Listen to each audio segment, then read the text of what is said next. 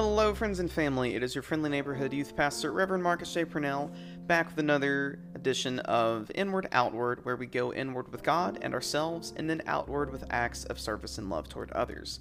This week, I'd like to invite you to think and reflect on the idea of strengths and weaknesses. Let me preface this with the following, though. Both of these things will be different for every single one of us. What may be a strength for me could be a weakness for you, and vice versa. So why reflect on our strengths and weaknesses in the first place? I'm glad you asked. In my experience, identifying both can bring us into a greater sense of self-awareness, primarily with how we're maturing as individuals and as Christ followers, and as well as how we're serving and loving others. For example, what I might perceive as a strength may indeed be a weakness. This really came to light for me during my first year of seminary in one of my many pastoral care and counseling classes that I took. Our class broke off into groups of 3. One member was counseled, another was the counselor, and the other simply observed what was happening. I happened to be the counselor during the group time and ended up listening to the person I counseled share some very deep things happening in their life, to a point of it involving tears. So in my mind, I thought, one of my, not verbatim, but bear with me, one of my strengths is offering encouragement, so I think I know how to handle this. After listening, quote unquote, I pointed them to some verses in scripture with the sole purpose of helping, but they said otherwise. In fact, thankfully, they went on to directly tell me, I don't want you to tell me what to do or where to look, I want you to listen to me. I was floored. What I thought was applying a strength of mine, i.e. encouragement, happened to actually be a weakness in that scenario, i.e. listening in place of talking. As we debriefed the interaction, I apologized to the person that I was counseling and then thanked them for opening my eyes to something I really needed to work on. To this day, 7 years later, listening has not only become a strength of mine, but it's one that I'm still working on, and it's also become a source of encouragement. Things haven't ended there, though. Similar to last week in sharing my values and reflecting on the idea of values, I also took the time to name several weaknesses of mine that I wrote out that same day. And while you can't see this, I do have a picture. If you want to see it in the blog version, go for it. But they are the following, at least answering the question, what are my weaknesses? Noise and distractions, i.e. screens.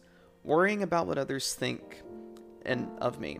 A lack of self-confidence, complacency and procrastination, borrowing imagined troubles, and a fear of people being mad or upset with me.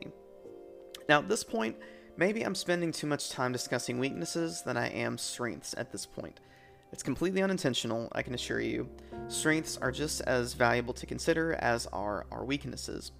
Maybe in my head I'm not wanting to get my ego going with what I'm good at, I don't know, or wanting to encourage, hey, let your ego fly loose. No.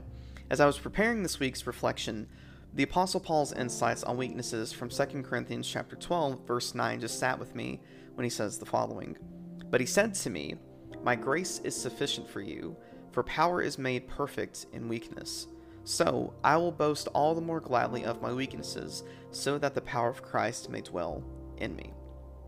With that said, our strengths provide us and others with so much. And I would say the same thing for your personal strengths, whatever those are. I'm wondering, though, if our weaknesses have that same potential. I think too often in today's age, we as people try to look like we're all high and mighty and as though we're the most awesome thing out there. And spoiler alert, we're not, and neither are you or myself. Whether if it's constantly sharing our accomplishments, talking about our quote-unquote greatness, or even trying to look like the baddest person ever on Instagram. We all know those people who post how amazing they are, I'm sure. What if we flip the script and shed light on our weaknesses instead? But Marcus, what will people say?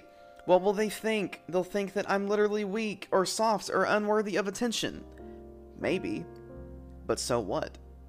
I just wonder what things would be like if we highlighted our weaknesses, such as with what Paul, I believe, is inviting us to do. What if we took the time to name our weaknesses and choose to work at them, not just for our sake, but more importantly for the sake of others? perhaps we'll find that we have way more strengths than we thought, and we can turn weaknesses into strengths. So with that, thank you so much for taking the time to listen to this week's Inward Outward discussion. I hope you have a solid rest of your day and week, whatever it's looking like. Peace be with you.